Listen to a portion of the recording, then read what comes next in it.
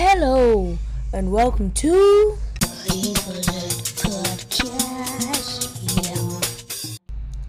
Welcome to Season 2 of Footy Gazette Podcast. And today I'm your host Sebastian and I'm joined by Roman. And today we're just going to be talking about the match that just finished a few minutes ago in Italy versus Turkey. Welcome to Euros. So yes, let's dive straight into it. So Italy played with a 4-3-3 formation after the 100% record in the qualifying for this competition. They started with Gianluigi Donnarumma, who's on the cusp of getting a transfer to PSG, I believe. Then they played with a back four with three veterans, I could say, in Giorgio Chiellini, who was the captain, Leonardo Bonucci and Alessandro Florenzi, and also playing with Leonardo Spinazzola. In the middle of the park were three players who have played well this season and deserve to play this match. The Champions League winner, Jorginho, Nicola Barella of Inter Milan, I believe, and Manuel Locatelli. And we finished off the team with a front line of Ciro Immobile, Domenico Berardi, and Lorenzo Insigne. In the Turkish side, in goal we have Ugur Khan, Shakir, I don't know, Cengiz Umut Miras, and we have two centre-backs who are upcoming in Kaglar Soyuncu and Mary Demiral of Leicester and I believe Juventus respectively. And then we end off with Zeki Çelik. We have with the one DM in OK Yukuşlu, of who I believe is either at West Brom or Celta right now.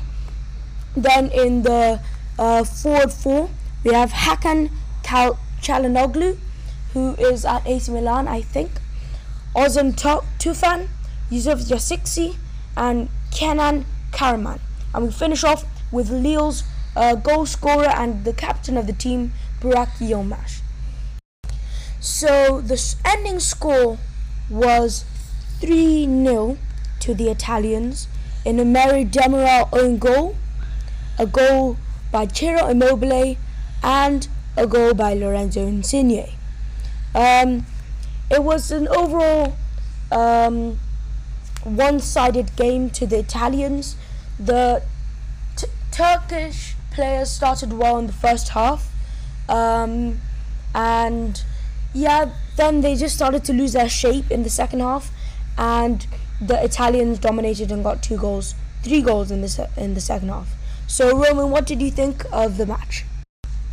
I think it was a good game overall. Italy had the upper hand. They had more possession in the first half and the second half. Turkey had some good chances in the first half. They're playing well in the first half, like Seb said, but in the second half they just dropped. Italy dominated them. Okay. Yes. So now for the statistics.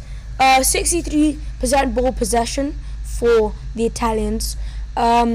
There were 8 shots on target for them, and they had 5 block shots, 8 corners, and 4 offsides. They had 15 shots inside the box, 9 shots outside, and the goalie in Gianluigi Donnarumma didn't have to do anything all night with 0 goalkeeper saves.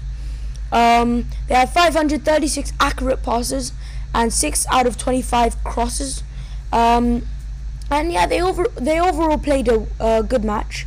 They now have 3 goal difference. I believe the man of the match might have been Ciro Immobile. I'm not sure. Most people thought Italy were gonna win, and yeah, that's how it turned out. I think it's a good match to start off the Euros. The opening ceremony with Bocelli and Bono and everything was good as well, and I think this is a great start. Me and my brother were looking at our fantasy teams, which we'll be getting to you on later, and we had 3 Italian players each. He had Ciro Immobile, Federico Chiesa, and Donnarumma, and I had also Immobile, Chiesa, but I had Bonucci, and we both came out well. So overall good game, and I like the way Italy played. They're showing that they're not to be messed with, even though they missed out on the last World Cup. They are not to be messed with, and that they have good players. I think that when Chiesa came on, he played okay. Also Cristante trying to dominate as well, and I'd like to see more players like Bastoni. I want to see like veterans like Acerbi, and I also want to see how people like Di Lorenzo, Cristante, and Bellotti can do from off the bench. Even though I wanted to see people like Verratti and Pellegrini, which favoured players like Locatelli. It's okay, and I just think that they are going to win this group no matter what, and the predictions are going to be coming out tomorrow. It's taking a little bit of time editing because it was almost an hour episode, so that was supposed to be the first one, but it's going to come out tomorrow, and I'm also going to do one covering the games tomorrow. So make sure to stay tuned to FGP this week and throughout the Euros for our Euros Season 2. I'm Sebastian, and I'll catch you later. Bye. Thank you.